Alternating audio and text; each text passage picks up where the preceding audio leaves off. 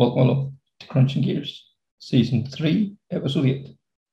In this episode, Connor Edwards and myself, Kevin Glendinning, speak with Chris Patterson and Aaron Johnson to get the view from the co-driver's seat. It is a fascinating story.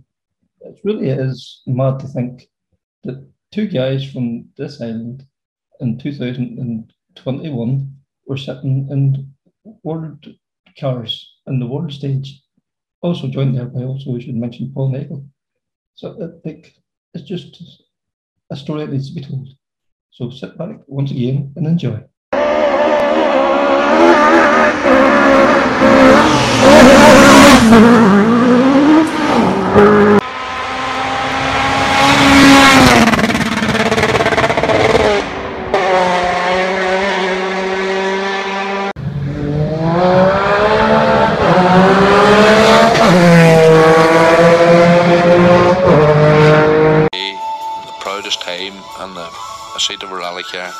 Because that day and that hour and those minutes, I got the bit between my teeth. You know, I really stood up and was counted and said, this is not getting away. I remember when we pulled on our helmets and Donald says to me, what are we doing? I said, we're going for gold, Barrett.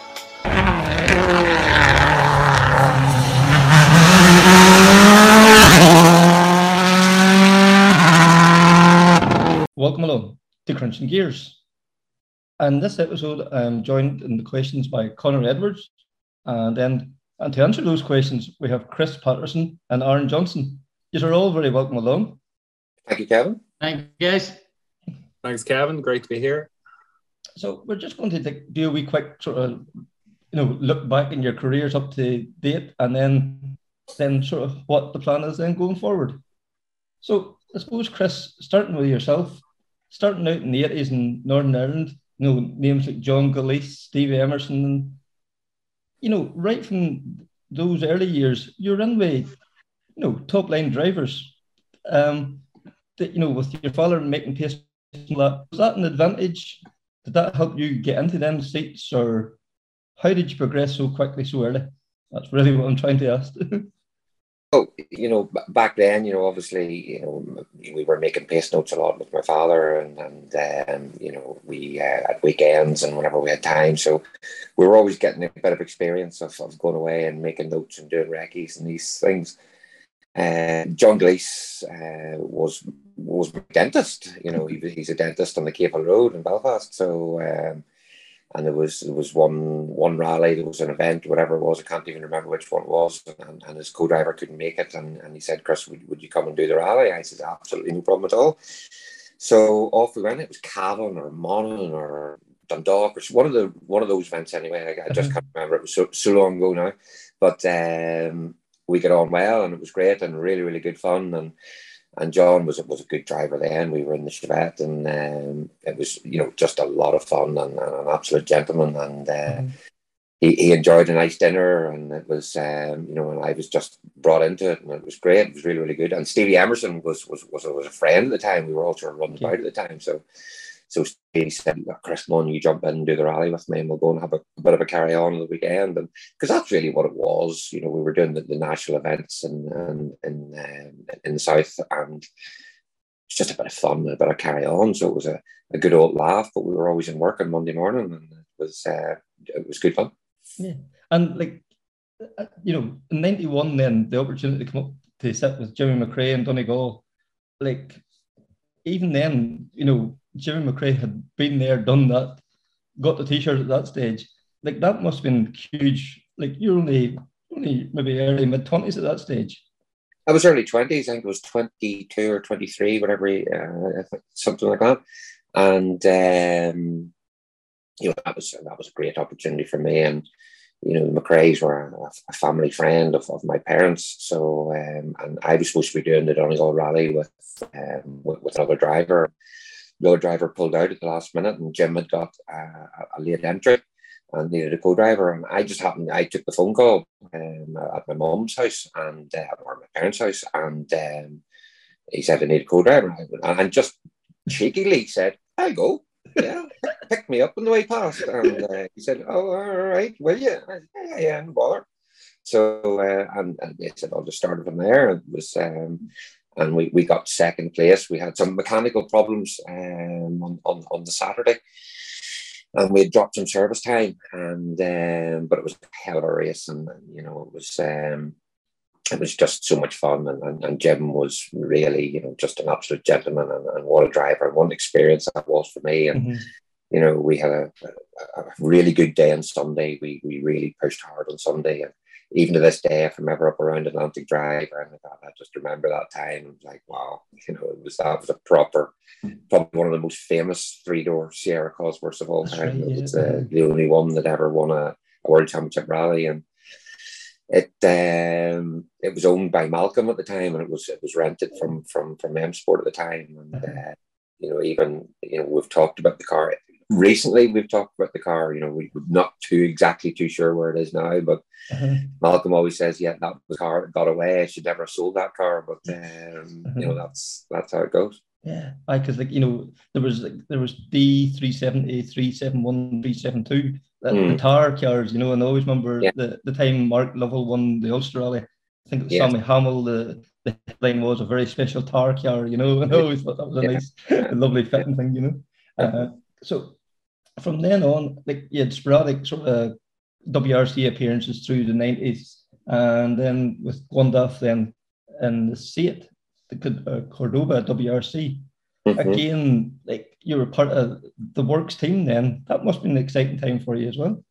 It was, and you know, we had been doing, you know, during those, you call it sporadic years, you know, we've been doing sort of British Championship with David Higgins and doing a lot of gravel notes at that time, you know, and it's you know, we were doing like the full World Championship then with gravel notes for Alistair McRae and Colin McRae as well. Okay.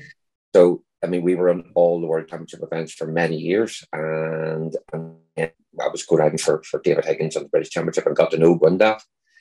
And so the opportunity came up then, you know, Gundaf said, "Oh, come on, will you come for a run on Rally GB?" And I was like, "Of course," you know. So and it was part of the factory team, and it was an amazing experience. It really was, and it was the last ever outing of the Seat WRC cars, and unfortunately we ended up upside down in a ditch in the middle of the night, but it was just so good. And then you know, we just carried across then into Monte Carlo the following year with the MG team in the Super 1600s, and it was a British Championship and World Championship program, and we had a lot of fun with that. Really, really was a lot of fun, and the car was okay, but you know, there weren't throwing buckets of money at it, and it was all a bit of a shoestring and making it up as we go along. But it certainly was a lot of fun, and we enjoyed it. Yeah, like that was been before Monte Carlo. That car had been really pushed. You know, the best of British almost. You know, the MD name back in rally and all. Like, it was a very exciting program at that time, really. So. It was, and you know, but their main priority at the time at the MG factory was the Le Mans program. So, and I think one day I seen the figures, and I think the catering budget for Le Mans was more than our WRC program budget. So it was all about, right, okay, that's how it is, and we just need to get on with it. But you know, that was those times, and that time at MG, it was they were pushing it quite hard on the media side, and but you know, it just wasn't. They just weren't. The budget just wasn't there to do it absolutely correctly. We did it as best as we possibly could with what we had available, but it was difficult. Yeah. And then, you know, like, that helped again. You know, this level of progression all the time. You know, that started opening up the door then with, you know, Chris Meek, Niall McShay, Nasser. You know, so all the time, it was always progression. Yeah, it was always progression, and you know, it was, you know, I think it was 2003, 2004, and I was doing Production Cup and the Junior World Championship with Chris and Niall McShay, and so I was doing the whole World Championship. And probably in today, you know, it's not an ideal because you're jumping between drivers and you're jumping between pace notes and this, that, and the other. But you know, I just simply didn't see it that way at that time. I was just like, I want to do as many rallies as I possibly can and gain on all the experience I could possibly get. And, you know, it worked well with Chris and it worked well with Niall and it suited everybody. And then I joined with Nasser in 2004, and really that started. That was a big program then with them, so something had to give, and the Production Cup side had to give because I was going to be doing Production Cup, but I was still able to do a few rallies with Chris. Okay. And the Qataris and Nasser and the president of the federation were happy enough for me to do that, so I was quite lucky in that way. Yeah. And but in today, the way everything is today, I mean, I've helped Aaron a little bit there, as I'm sure you know, but it'd be one thing I'd be saying to him, just try and stick with one driver and really focus on that job. Uh-huh. But sometimes, it really is a case of, certainly back then we were making it up as we're going along and trying to get as much as we possibly could out of all the events.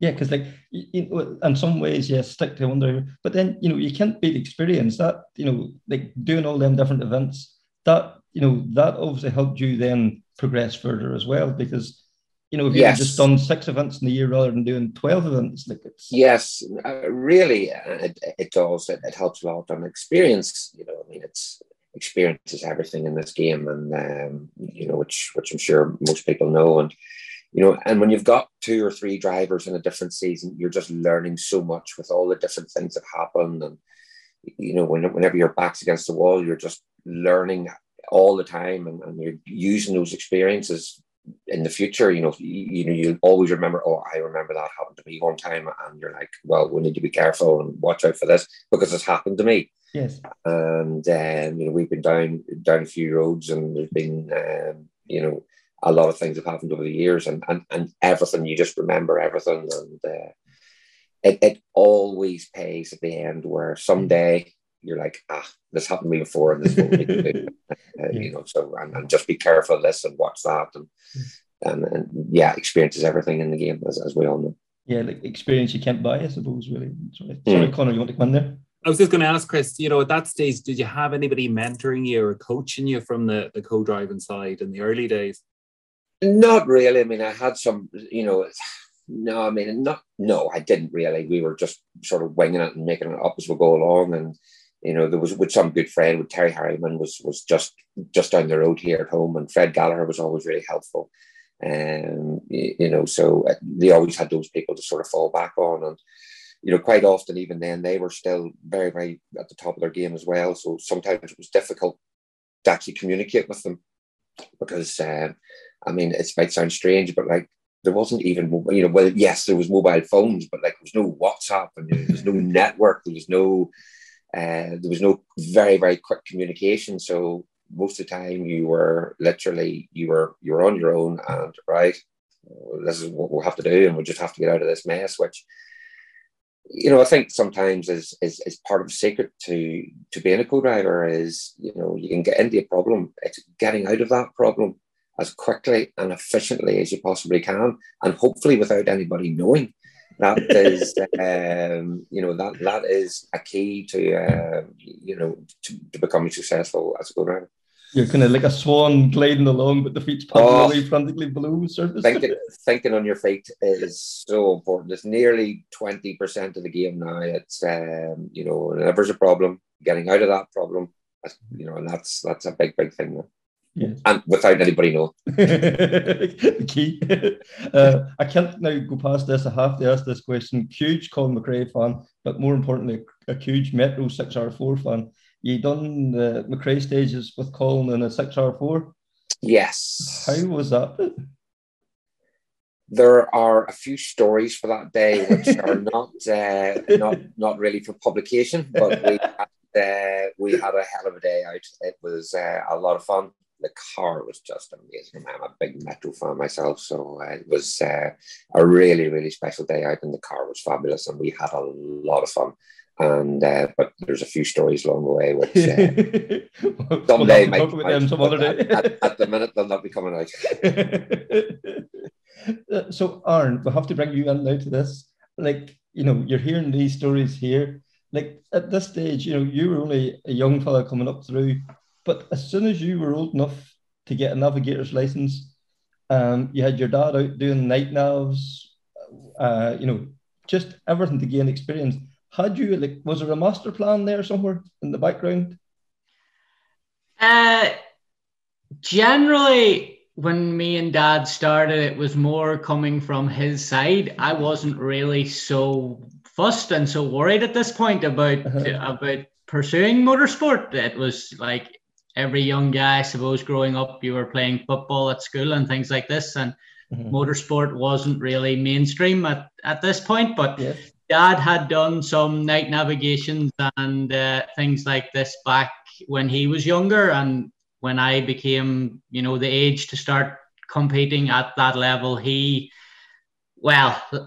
was enthusiastic about me joining him in the car. And at the beginning, I remember, there was night navigation classes ran by Dungannon Motor Club, and it wasn't really something I was interested in going to, but we went and pursued that, and now we're doing the World Championship. But after a few events, and I had a massive problem at the very, very beginning with like travel sickness, reading the map all the time with your head down on the back roads and bouncing about in, cheap cars. It just wasn't the easiest thing for the motion sickness, but there was a lot of remedies and stuff like sitting on newspapers and old wives' tales like this that helped me through that. But after the first few events with Dad, the passion for sure, grew very, very quickly, and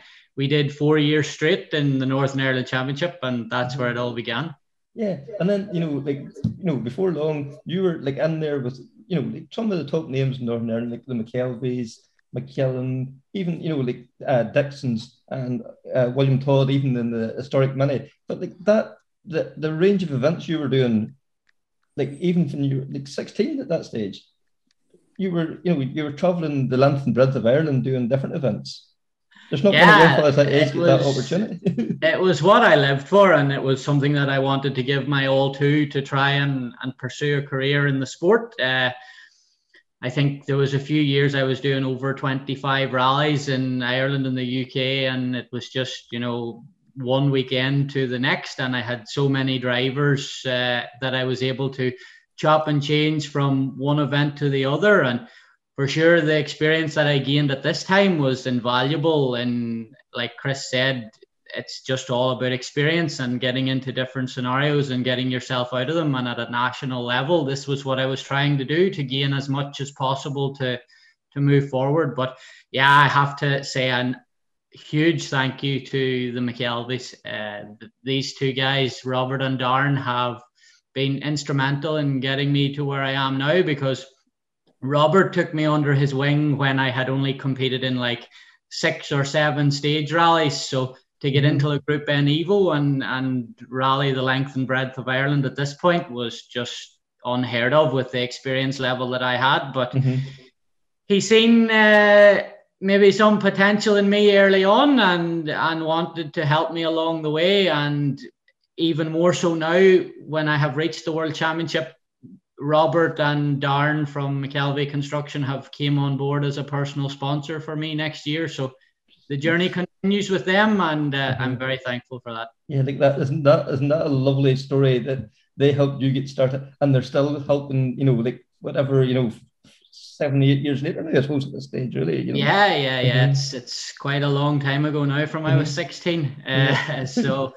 to still be in contact with them, and it's been a great, friendship has blossomed from this as well. Like me and Darren now are great friends, and Robert also, but he's just maybe a little bit older than me now. So it's Darren that I be in contact mainly. But these two guys have been sensational for helping me along. And there has been so many, we could do a full podcast here on who I have to thank and throw out so many names. But with these guys, it's one of the ones that really, really brought me forward. Excellent. And Chris, we'll cut back to you then. 2010, Phil Mills decided that, it's time to hang up the racing boots and put away the pencil. And you get the call from Peter Solberg. Was this something you had been working towards? Finally into one of the top drivers? It was just, circumstance and coincidence, and it all just sort of, I've been quite busy for quite a few years with different things, and in the Middle East, and going different places and doing different things. And Ken Rees, the team manager at the time, called me. We were standing in the square in Ypres, and Ken called me and said, "Can you come down and have a run out and have a chat with Petter?" And I said, yeah, no problem. So jumped on a train and went to Lyon, and we went and did an afternoon's testing, and everything seemed to work out okay. So that was us. We were in for the next rally, which was Bulgaria, and it just went from there. And Petter was it was 3 years that I certainly never forget. It was every day is an adventure with Petter. It's literally every day is an adventure with Petter. So it was good fun, enormously hard work, but that's all part of it, and it's something that I look back on fondly. Yeah, you look at the cars, the Citroen C4, then it progressed into a DS3, and then to the official Ford M Sport car and the Fiesta. You don't even have to think too hard. All the iconic shots, going through the vineyard, the big jumps. Is there anything really that stands out in your memory from those years? Is there highlights, I suppose? Well, there's just so many, and Aaron sort of said something there. You need a whole podcast, and yes, you need a whole podcast just for Petter. But there was ups and there was downs. I mean, I certainly look back on Bulgaria rally, the first one I did with Petter in the C4. That was a very special car, and our FX was our engineer at the time, who's now the head of director of engineering at Williams Racing, the Formula One team. So it was just so good at the time, and we had a great team of people around us, and it was just so much fun. We worked really, really hard, and then we usually had a nice dinner afterwards. It was really, really good fun. And the DS3 again, just a really special car. They were so good. And Petter still has the C4. We were talking in Monza a couple of weeks ago, and we're saying he needs to get the C4 out again sometime. We'll go and do some rally somewhere just for a day out and have a bit of fun. Brilliant. And then Petter decided that he was going to step away from this rallying, mainstream rally, and you moved across then, renewed your friendship then again with Chris Meek. Mm-hmm. Chris had got the opportunity to step into the Citroen team with more or less kind of one-off events. Difficult time for Chris, the exciting opportunity, but hard to jump into a car and have to go flat out. It was tricky. It was hard. It was difficult. And we did Australia. We did Finland first and Australia, and both those events ended in not in a good way. And after some consideration, I talked with Chris. I said, this isn't for me. I just was not interested in going to events and having. It wasn't as if it was small accidents; it was just monumental accidents. And I said, "Look, I'm just going to walk away from the sport. I'm not really that bothered." And so we talked about it. We talked with the team, and obviously Sheikh Khaled Al Qasimi was the main sponsor at the team then, and also one of the drivers. So he was in on the meeting, and we talked a lot. And I said, "No, I'm just, for me, I'm not going to continue with it. So I've had enough now. I've been around a few corners now, and really I'm happy with what I've done, and I'm just going to step away from the sport." And so that was okay. Obviously, Paul was going to step in, so that's not a problem. And then Sheikh Khaled, he sort of called me at the end of 2013, says, "Well, I know what you were saying, but look, would you come with me? And we'll just have some fun, and we're not going to take it. Yes, we're going to take it seriously, but really, the emphasis was on just supporting the team and going and having some fun." So yeah, okay, yeah, that sounds like a plan. And I've known Sheikh Khaled. I was racing Sheikh Khaled in the Middle East Championship for years and years and years. Yeah. So I knew him really well, as a sportsman, as a competitor, and as a friend as well. So it worked out okay, and we had a few good years with Citroen Racing and Abu Dhabi Racing. Yeah, this was one of the teams, like, we all seen what they done with Loeb and, the domination of the sport. Like, it can't be underplayed enough what, the Sheikh, done to that team. He kept it afloat. Without his back, and Citroen might have disappeared from the championship 3 or 4 years before their time, really.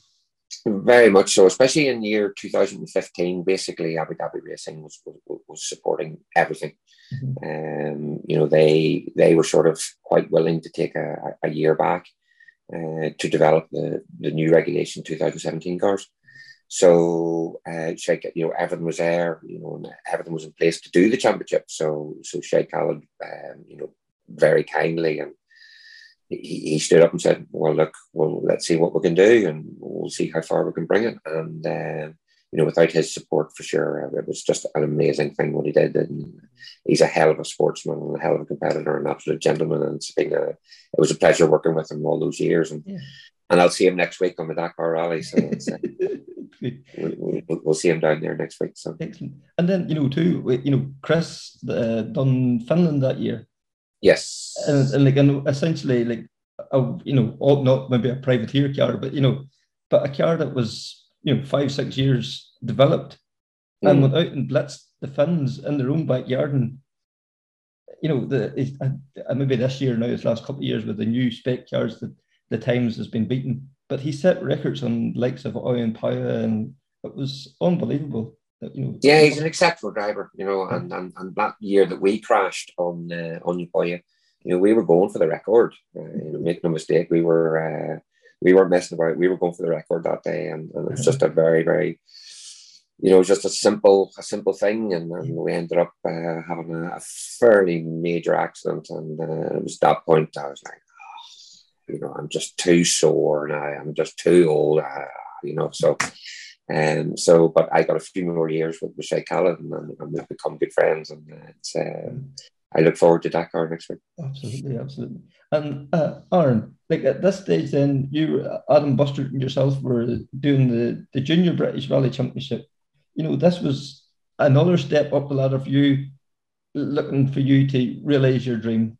I would say that was an exciting time for you as well.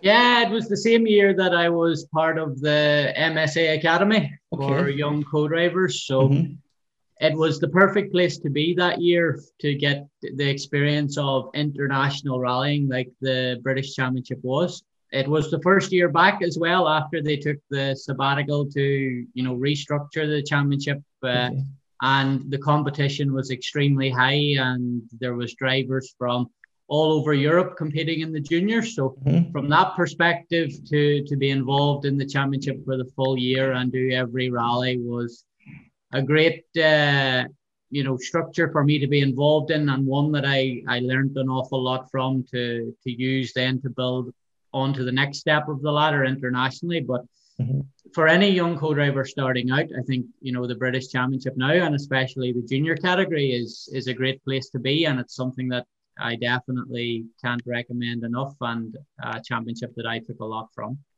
Absolutely. And then 2018, Josh McAlane, and then Mohammed Al Mottaway as part of the Abu Dhabi racing team. Was that where the friendship with yourself and Chris developed, or had you known Chris before that? Not really. I contacted Chris's brother Michael, that I knew from buying pace notes off nearly every weekend throughout Ireland and the UK. And I asked Michael if it would be possible to get a phone number for Chris. And Michael passed it along, and I gave Chris a ring. I think it was the end of 2016. And on the off chance, if there was anything coming up to keep me in mind. And not so long later, maybe February time the following year, he obviously saved my number and something stuck, and he gave me a call up to sit with Mohammed and the opportunity with PH Sport in the French 208 Cup. So that's where the relationship began. I didn't really, know Chris personally before just dropping him a message and asking him if he was free sometime for a call. And now I think there's not really a week goes by that we're not on the phone talking about something. Mm-hmm. And Chris, for you, like, was it nice to be able to do something for the, that next generation coming through, even at that point? Yeah, very much so. And Aaron stuck out as he was a very conscientious guy, and his record was good, and nobody had anything bad to say about him. So we rolled the dice and says, okay, let's give the guy a go, and it worked out really well. Mo was really happy, Aaron was happy, the team was happy. So it continued on then for the rest of the season, and there was a few ups and downs along the way, but we got there in the end. And then unfortunately, just with circumstances, the junior team was starting to wind down, just for various different reasons, and so it was all sort of going to come to an end at the end of the season, and it just sort of went from there then. Mm-hmm. And then, you can't go past Josh McGlynn, another young talent. His stars continuing to rise. To see how far he has progressed in the last couple of years, it must be nice to be part of that story as well. Yeah, for sure. Me and Josh on a personal level are very good friends, and again, we still keep in contact. I seen him just at the weekend past to meet up before Christmas. So, Yeah, Josh, the results that he has got for his experience level over the last 12, 18 months is just phenomenal. He's only maybe not even done double figures yet, number of events in the R5. So to be there or thereabouts fighting for top 5 and even podium places in WRC3 is a real credit to him and everyone involved in the Motorsport Ireland Academy. He's got good backing at the minute, and I honestly can't see any reason why he can't also have a great season next year, and everything is behind him, and he's working exceptionally hard to also make his dream come true. And the few rallies that we did do together, we really enjoyed, and we did the best with what we had at the time. Absolutely. And then you got the call from an old friend of Chris's, Mr. Solberg, then to do a test in Spain before the debut. And this was huge. The debut of the Volkswagen, the Polo R5. This car, the media spotlight from rallying was on this car. It must be nice to be one of the first guys ever to get running the passenger seat of that car. Yeah. Again, it all happened very quickly. I think, I can't remember now exactly, but Chris called me and he said, "What are you at in 2 days' time?" And I said, "Yes, I'm just at work, and this is really it." And he said, "Okay, well, can you be in Dublin Airport to get on a flight to go and test the new Volkswagen R5 with Petter Solberg?" And at this point, I was thinking, yeah, what do you really want? Why are you? What date is it? Is this April the 1st?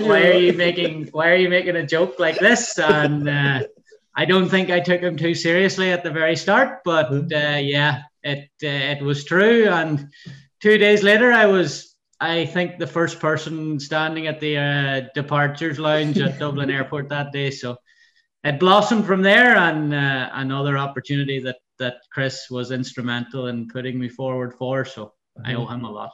Yeah. That, Chris, for you to do the likes of that, obviously shows the trust that you had in Aaron, even at that young age.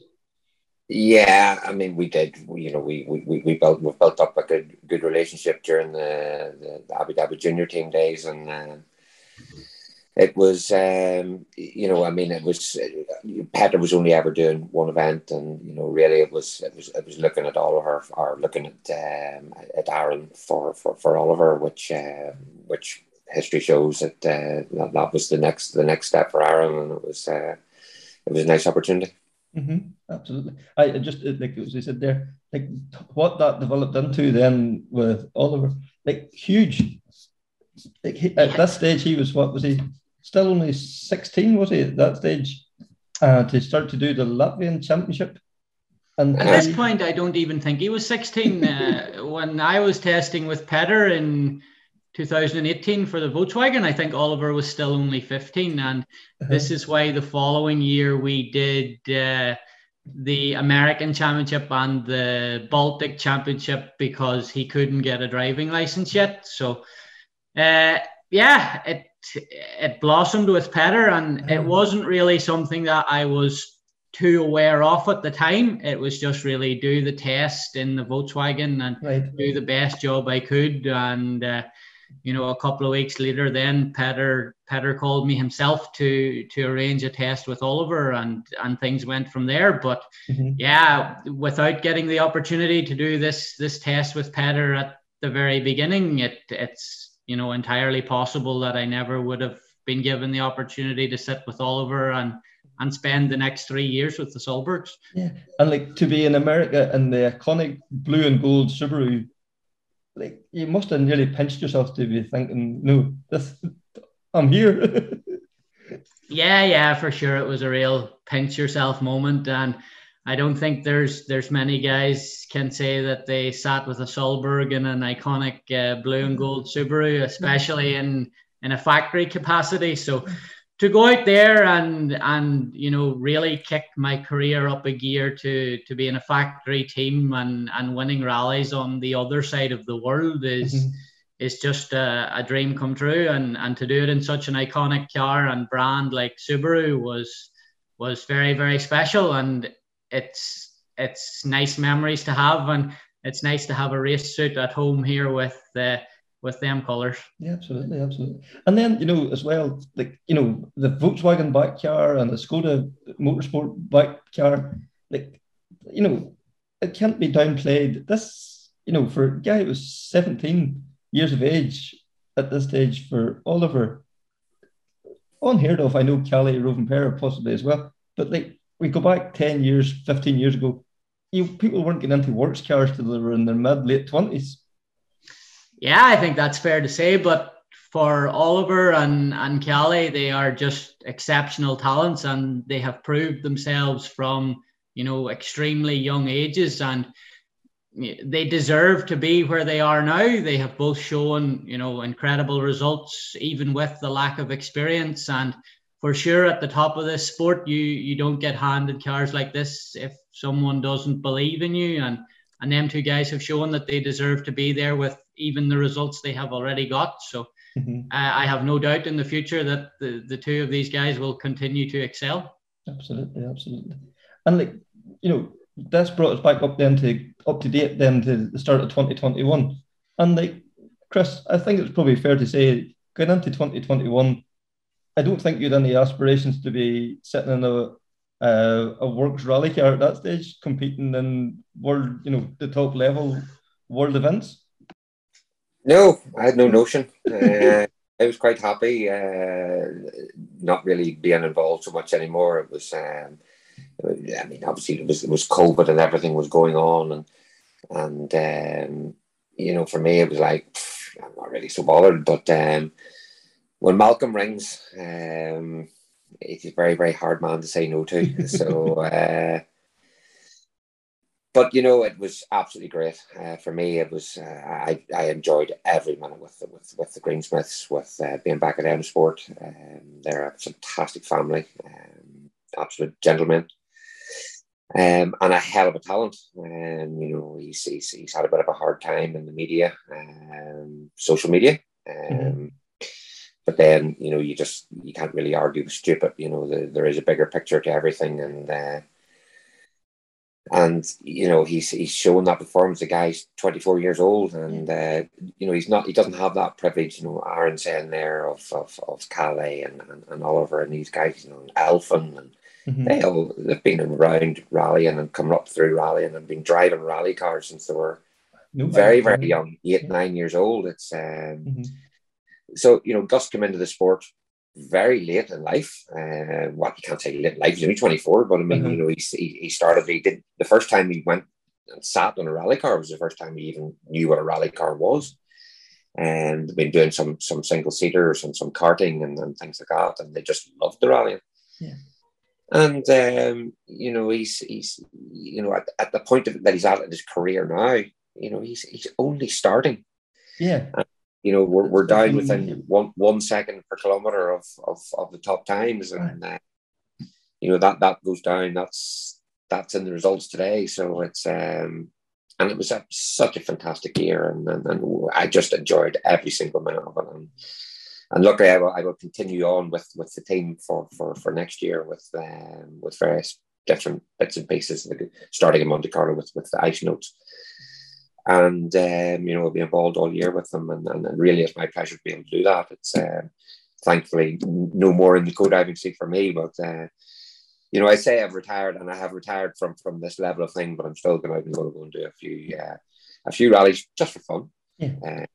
Peter's talking about going and doing something with the Citroen, and Gundaf has a Mark II. Gundaf Evans has a Mark II historic escort, so he's saying, "Oh, Mum will go and do a rally on that." So probably end up doing a rally with him in Wales somewhere, and for a day out and day fun, and and that's good as well. I still have a really good working relationship with all my drivers that I've been involved with over the years. Yeah. I see them regularly and talk with them all regularly, so it's a nice position to be in. Yeah, it's the friendship, like it's a sport, but it's the friends you make that, you have friends for life then out of it, haven't you? Yes, very much so. And you should never burn any bridges or close any doors. It's because that can bite you at the end of the day. So thankfully I've managed to get so far without burning too many bridges, and I've made a lot of very, very good friends along the way, and those friendships continue very strongly to today. And we're looking forward now to getting on with the new season. It's there's a bit of a break now at the minute, but we need to find a few things to get done. So yeah. And we'll go back to the Gus here. That's kind of, you probably already answered this question, but you come in very strict and coming, for one season, that's it. Was there ever a point during the season you were thinking, maybe I could go into next season, or was there a bit of pressure being applied, or no? Was it fairly firm in a way, Kevin? Yes, it's the sensation of doing places like Rally Finland and these things. It's just amazing as a co-driver, and I was enjoying it a lot, but it was very, very clear in the beginning that no, it's one season, and we need to make most of what we can now. And trust me, as you get older, the road gets more narrow. So it's time to stop, and I'm glad I've stopped. And but in Monza, I will admit I was missing it a little bit. Jonas and Gus were heading out, and Aaron and Taka were heading out. I was like, but no, you have to draw the line, and a deal's a deal, and I was very, very clear on that from the beginning. And to be, I think in years to come, these 2017 spec cars are going to be seen as the Group B almost of their day. To be able to say you sat in one of probably whatever 14 of them Fiestas that was ever built. That's a lovely wee piece to have in your resume, I suppose. Yeah, I love these cars. I was involved quite a lot with development as a co-driver in development of the Citroen. And we did 2 or 3 seasons with the Citroen, and then obviously with the Ford. So these cars are very, very special, but and they are so special. But make no mistake, these new generation, be ready, because we're in for something special next year. These cars are quite something, and really, really fantastic. We're in for something special. Cool. And Aaron, suppose cut back there to yourself. You started off 2021 part of that Hyundai team, and we all know the success they've enjoyed. And the debut of yourself and Oliver was to be the Arctic Rally. Unfortunately, you got a false positive with COVID. I had to step out of that. It must have been gotten 2 or 3 days before the rally. Yeah, it was a very difficult position to be in. And at the time, it was of course the biggest point in my career to be making the debut in a World Rally car, and especially a rally like Arctic on snow and ice, that it's Oliver's preferred surface and one that he's extremely comfortable on. So we found out in in Monty that we would get the opportunity to drive the car in Finland. So, you know, the work was astronomical and putting everything in it to make the best that we could of the opportunity that we were given. And I did my COVID test before leaving home as normal to travel, and it was negative, and arrived in Finland and did the COVID test for the promoter, and unfortunately got a false positive, and 12 hours later got a second test done that returned a negative result, and one again the following day to another negative. And unfortunately, because I got the positive, it meant that due to the regulations, I had 14 days to do, and unfortunately there was no leniency even with the two negative results that I got after that. And at the time, it was very difficult to accept, both personally and from a sporting point of view.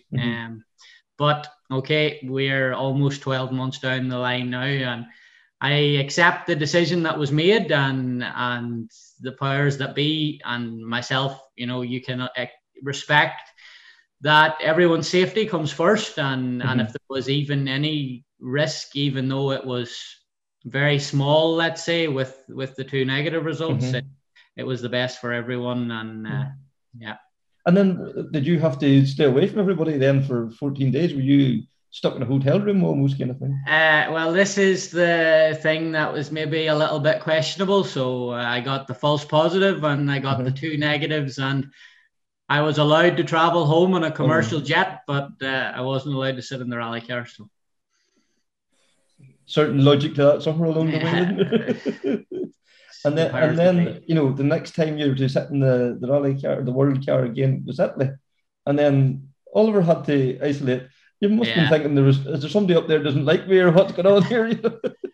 Yeah, there's a few cases like that this year with some things that have happened throughout the season, but I guess it's just the world we're living in, and it's the risk, unfortunately, when you are doing so much international travel at the minute with a disease that is airborne and can be so easily passed. And unfortunately, through no fault of anybody's, the whole red-grey team had to self-isolate, meaning that not only Oliver couldn't attend, but the full, you know, R5 factory Hyundai team. So yeah, it wasn't meant to be.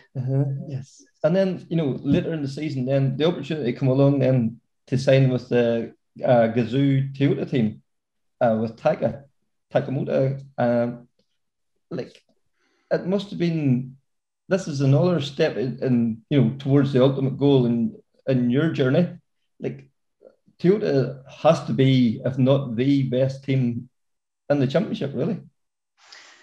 Yeah, arguably, everyone has their own opinion, but for me, it's quite clear. And the place that I am now, in the team that I'm at, and the support that we have behind us is just incredible. I'm very thankful to have been given the opportunity straight away after, you know, mutually deciding to end the partnership with Oliver, and to already be in a factory car at the next WRC event 3 weeks later was you know, incredible, just to change over so quickly, and our relationship obviously that we have built on to continue into 2022 and beyond. So yeah, to be a part of the factory Toyota team, and when I was growing up in a home here and watching the rallies on television, to see, you know, the Corollas and the Celicas going through, they were the cars to beat, and now to be involved in this, it's very, very special, and it's fantastic to be going into a new generation of the sport with the new hybrid power, and it leaves the game a little bit more level playing. So to completely change drivers and teams, and to build that relationship already this year before all the changes for next year, it stands us in good stead. Absolutely. And like Chris mentioned there about, you know, the exciting generation, this new generation of cars, you have been lucky enough now to have been sitting in now for testing. What's your initial thoughts on the cars? Well, like Chris said, the 17 cars are just phenomenal, and I have been very lucky to co-drive in 3 out of the 4. So now to be moving forward to the hybrid power, I think as a younger guy, starting out at the top level, it's a fantastic opportunity for everyone, and it's one that needed to be done. Okay, we understand as the human race that we have to change, and we have to become more sustainable and think more long term about the environment, and to still continue in the World Championship and do that more environmentally friendly and sustainably is a very positive move. And for sure, once everyone gets a feel for the new cars, there is no reason that they will not be as spectacular, or if not more, than the current generation. And the extra power and kick that you get from the hybrid, it will make them even faster. Right. Yeah, and the sound spectacular. The noises coming out of these testing videos at the moment, the growl, the bark, we all kind of thought with these hybrids coming along, will they mute a lot of this down? Will it be kind of more PC? But it's not. No, the cars, okay, when they're in full competition mode using both the hybrid pack and the internal combustion engine, if you were standing on the side of the road listening to one of them and the current cars, you would probably find it very difficult to say one was better than the other sound-wise. So from that perspective, the cars are for sure going to be spectacular. And I think from everyone, cars and crews and the team personnel and the spectators, we're all in for an exciting adventure for next season. And do you notice once they hit the boost button, is there holy what just happened there? Yeah, for sure. You can feel the increase in power. You notice it quite a lot when you're coming down to the likes of a hairpin and exiting onto a long straight. For sure, it's 130 horsepower. It's a sizable increase in power, and it definitely is noticeable. And on the high speed, maybe not so much, but for sure on the slower sections and the medium speed, you can definitely feel the power advantage that the hybrid brings. Yeah. The next question then, I suppose, to both of you, then, call him Sean Moyer, he took the photo in Finland. Yourself, Aaron, Chris, and Paul Nagel standing. The 3 guys from this island of 7 million people, and the 3 works teams. Was there 10 cars there, and then Craig driving that? It's unbelievable. I know I chatted to Fred Gallagher and Terry Harriman a few months back, and they talked about standing on the shoulders of giants. You guys are going to inspire that next generation coming up to see photographs like that.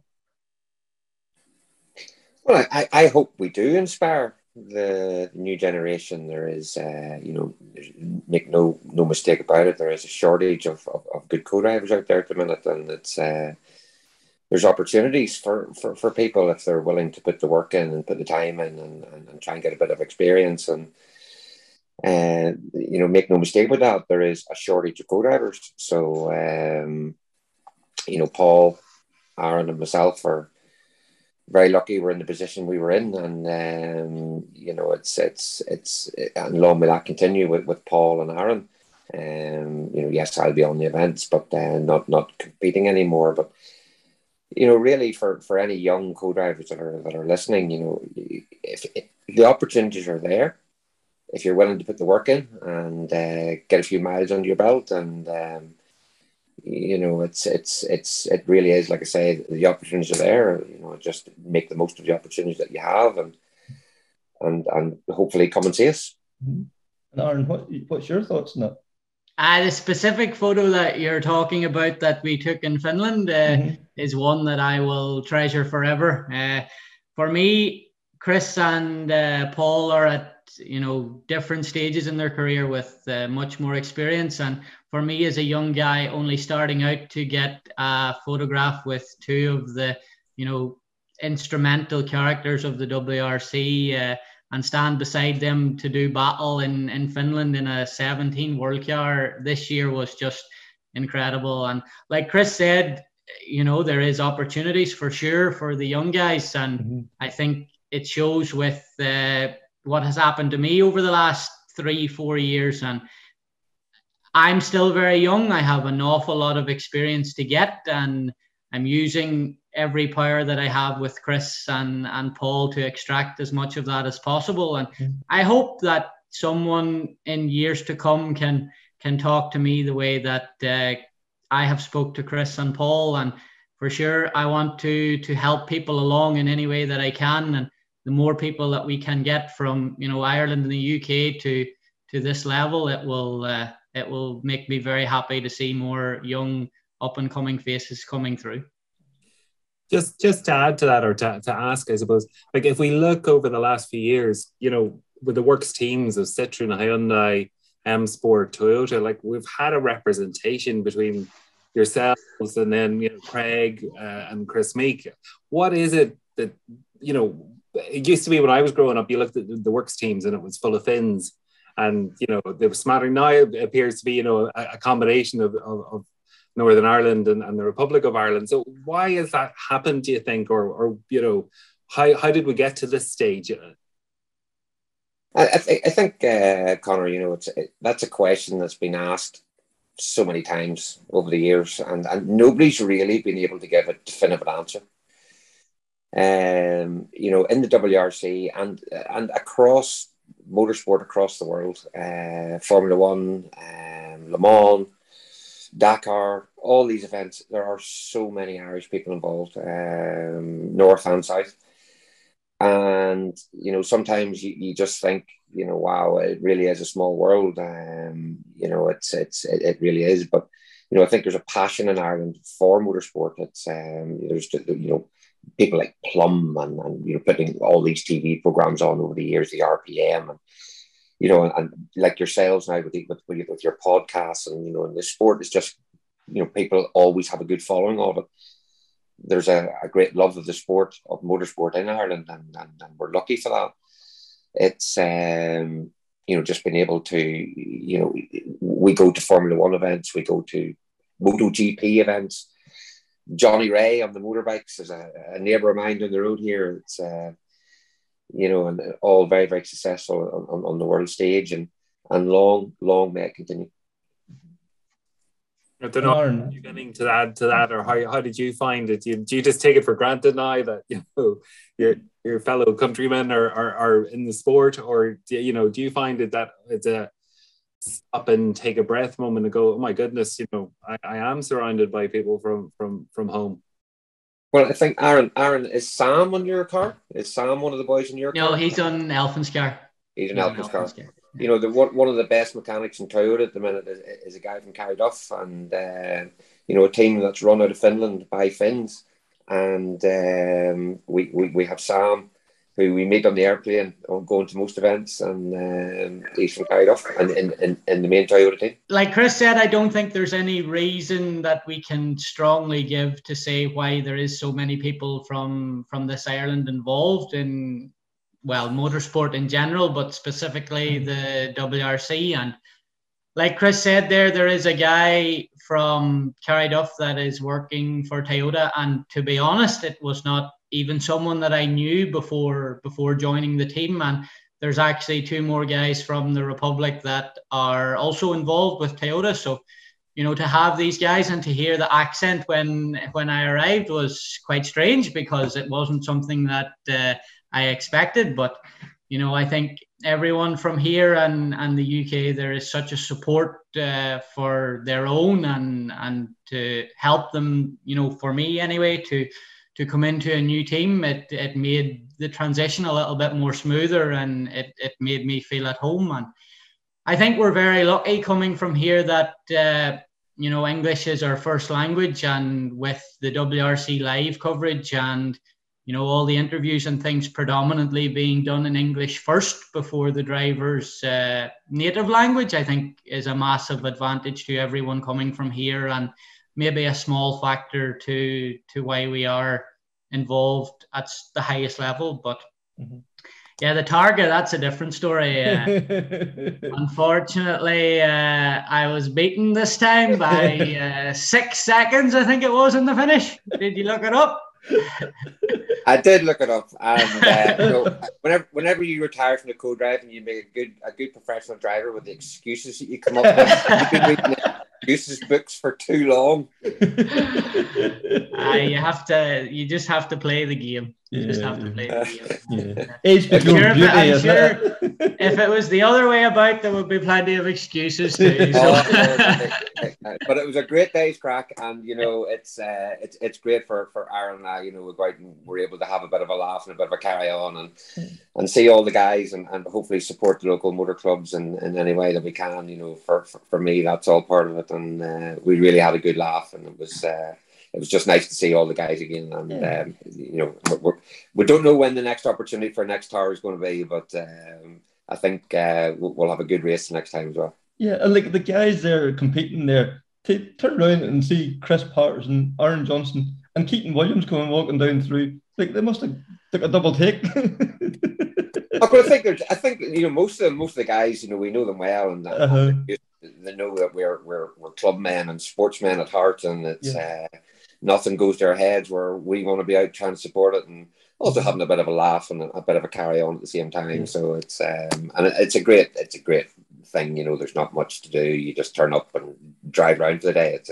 a good laugh. So it's a very, very popular thing. And and it's funny. You're doing them, and there's navigation in them. There was a bit of driving in them, and a lot of the guys, they're missing a trick there. They should be out doing these events. It's they could be on the maps. There's road books. There's they should be out every opportunity. That these wee events are really good fun and a good day out and a bit of navigation experience.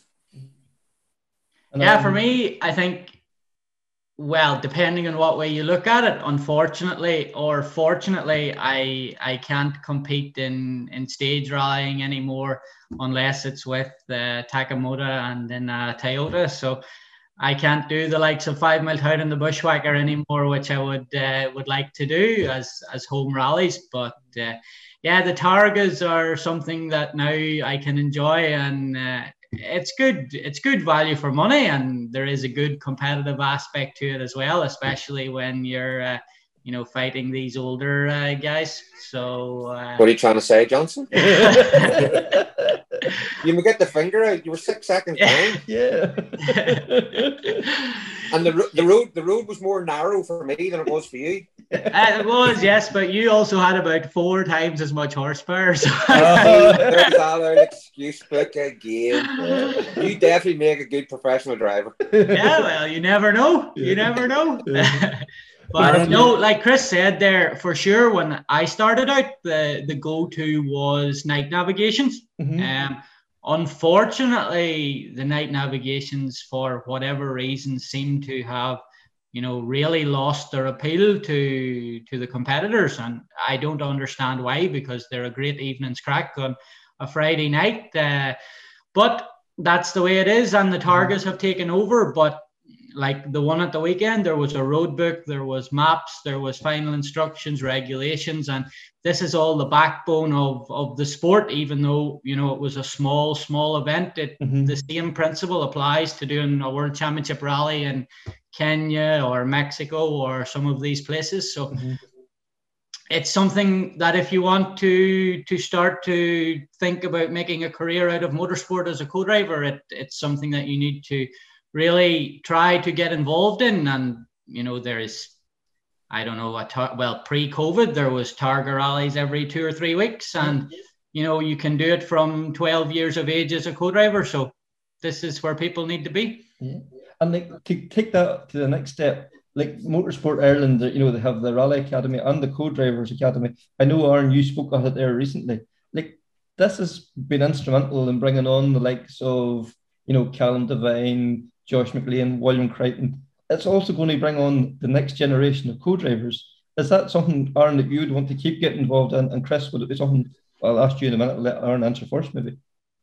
Yeah, I went down to Galway a few weeks ago to give a sort of presentation on my career so far and how I went about things. And it's something that I really want to be involved in, and to try and give something back to the sport that I have taken so much from. And like when I was starting out, there wasn't really an academy structure in place, so I was using Chris as my one-on-one personal academy tutor. But now with the Motorsport Ireland Academy, I believe they're actually recruiting at the minute, and the process is looking for the next applicants for 2022. So if anybody is thinking about pursuing it, now is the time. And I have a lot to learn. I'm only at the beginning of my career, and I still have, an awful lot that I want to do, and an awful lot more experience that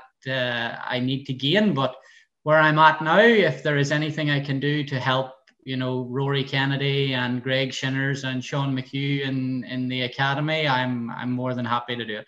Yeah. And Chris, would that be something that you would be happy to get involved in there too, helping out this next generation coming up through? Yeah, sure. And I could just echo, what Aaron's saying there. We've taken so much from the sport, and we're more than delighted to give a little back, which we have done with people over the years.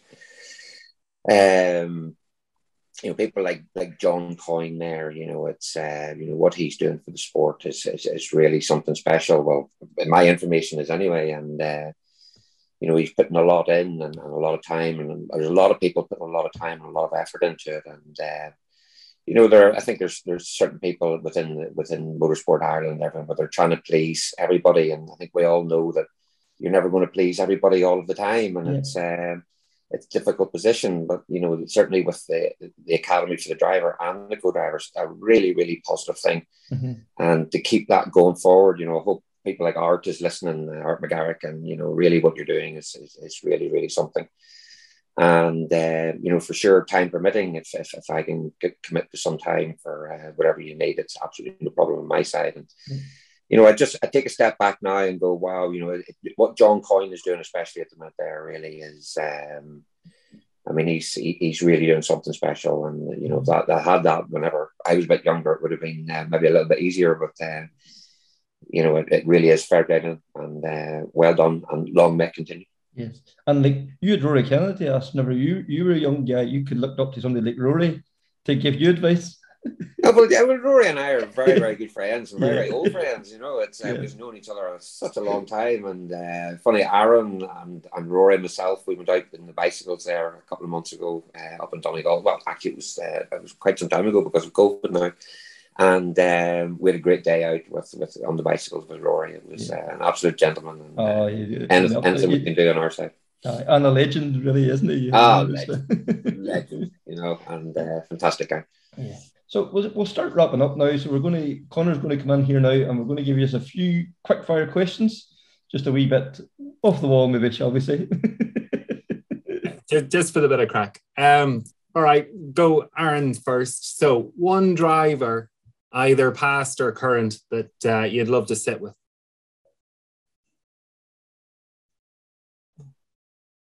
Colin McRae. Simple answer. Okay. And Chris, you've been there and done that, but who would be your one driver you'd love to have the opportunity to sit with? Ari Valtteri. And then Chris, favourite car you've ever sat in? Ooh. BMW M3 Group A from ProDrive. Okay. Aaron? Yaris WRC. I noticed you were driving a Yaris weekend. Was that coincidence or? Yeah, that was sponsored by Toyota. So yeah. Very good. And Aaron, to date, what's the best rally you've ever done? What's been your favourite? It was very short, but the experience of Rally Kenya was a real bucket list event for me. Another one was Mexico 2 years ago now because of COVID, but again, quite a short rally. And this year, I would say Rally Finland. Any of these classic events are just fantastic to be involved with and to compete on. To do. And maybe not as easy a question to ask of you, Chris, because you've covered a lot of rallies. We've covered a lot of rallies, but funny, Aaron said it there. Kenya Rally this year was quite something special. It was it's just a crazy place and a fantastic rally, and we're looking forward to getting back there this year. Okay, I'll not be getting the co-driver seat, but we'll be down helping out, and it really is an iconic, very special event. And Chris, sorry, just about Chris, did you ever do whenever it was the safari, like the 5-day epic? No, I didn't, and now it's still as tough. Okay, It doesn't have the same amount of kilometers, but the stages are as tough. It's that area where we are in is where the classic safari used to be. It's just everything's different now. It's everything's right, but it's still, make no mistake, still tough. The roughest, most brutal, and there's giraffes and hippopotamuses and all sorts getting, and it's just the most amazing country and amazing people and the scenery and the state. It's an adventure. Chris, what's the best piece of advice you were ever given with regard to co-driving and competing?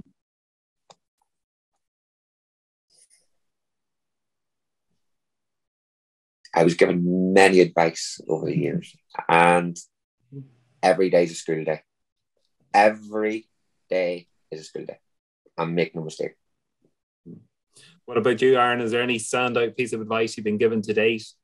Every piece of advice that Chris Patterson says is standout, so it would be very hard to just pick one. But I think going back to the very beginning when I was leaving, the comfort of Ireland and the UK and starting with Abu Dhabi racing in the French Championship, Chris told me that no matter where you go in the world, a map is the same. So that was one that stood out. Very good. And last question. Would you describe yourself, Aaron, as a frustrated driver or a happy co-driver?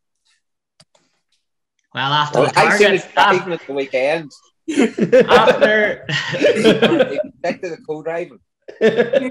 After the driving at the weekend, I would say I'm a very frustrated driver, but I'm a very happy co-driver, and let's see, we'll do battle again at the next target, and maybe I can be a happy driver too. And Chris? I'm a very happy co-driver. A very content co-driver. No ambitions to the driving. It's only you tried it once and didn't like it. Yeah, I tried it once in Tweed Valley and I didn't like it. It's exactly correct. We'll stick to a bit of a carry on a Saturday afternoon on the track. Yes. Brilliant. Thank you very much, lads. Yeah, thank you guys. Thank you, guys. And Aaron, I can't thank you enough for taking the time. Chris, it was an absolute pleasure just hearing some of those stories. I wish you all the best now going over to Dakar and in your new role at M Sport. And Aaron, what can I say? We'll be watching Monte Carlo and beyond. I think with the sound of it, these new generation of cars, it's going to be something else. And to have one of our guys there in the middle of it all, just fantastic.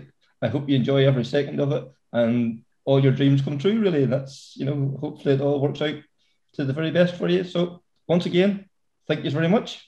Well, Kevin, just before you go, Kevin and Connor, what you are doing yourselves, you don't give yourselves any credit. What you are doing with the podcast and everything, and you're promoting the sport and helping the sport. Really on our side, thank you for that. We appreciate it a lot, and if you can promote that academy a bit more, it's I'm pushing forward a little bit. We'll get some more co-drivers out of Ireland would be great. Thank you very much. I really appreciate that. And Conor, and this is the second time I've spoke with you, Kevin. Yes. And I hope in 12 months' time we can do another one on a review about 2020. But thanks for asking me on again. And it's been a pleasure as always. It's always a pleasure to catch up with you. And Chris, we will speak again sometime in the future as well. That was Chris Patterson, Aaron Johnson, Conor Edwards, and myself, Kevin Glendinning, talking rally. I hope you've enjoyed this podcast as much as I enjoyed recording it. If you could please like and share it across all social media platforms, that would be gratefully appreciated. And also, just everyone from away at the stage knows there's quite a large backstory there, because we're now in episode 8 of season 3. So if you want to revisit some of the old podcasts, there's some fascinating stories there to be heard. So once again, many thanks for tuning in. And until next time, take care. Speak soon. Bye.